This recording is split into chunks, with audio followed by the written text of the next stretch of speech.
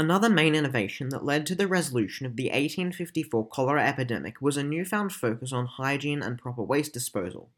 On the evening of Thursday, September 6, 1854, John Snow appeared before the local health commission with his findings.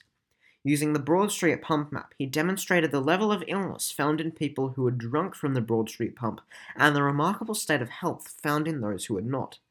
After hearing Snow's findings, the commission spent some time deliberating before it was decided that the handle of the Broad Street pump would be removed.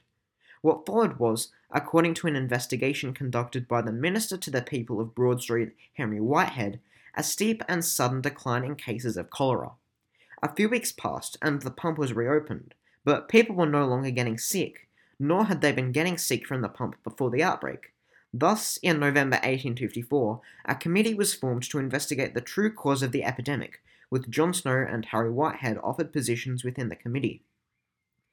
After searching through records from the Office of the Registrar General for the first recorded case, Whitehead and Snow discovered that patient 0 was an infant, whose mother had been disposing of her child's soiled nappies in a cesspool at the bottom of her house. The committee then authorized an examination of the cesspit and the Broad Street pump.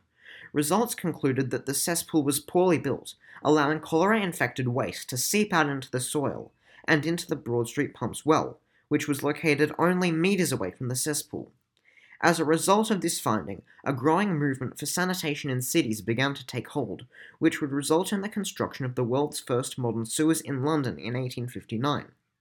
Although this event was technically not part of the epidemic, it was inspired by the results of Snow and Whitehead's investigation into hygiene and water systems, and effectively prevented another cholera outbreak from ever occurring again in London. Thus, one of the main innovations of the epidemic was an increased concern for sanitation in cities. Thanks to this innovation, systems were put in place at the end of the 1854 epidemic to ensure that no other cholera outbreaks would ever occur.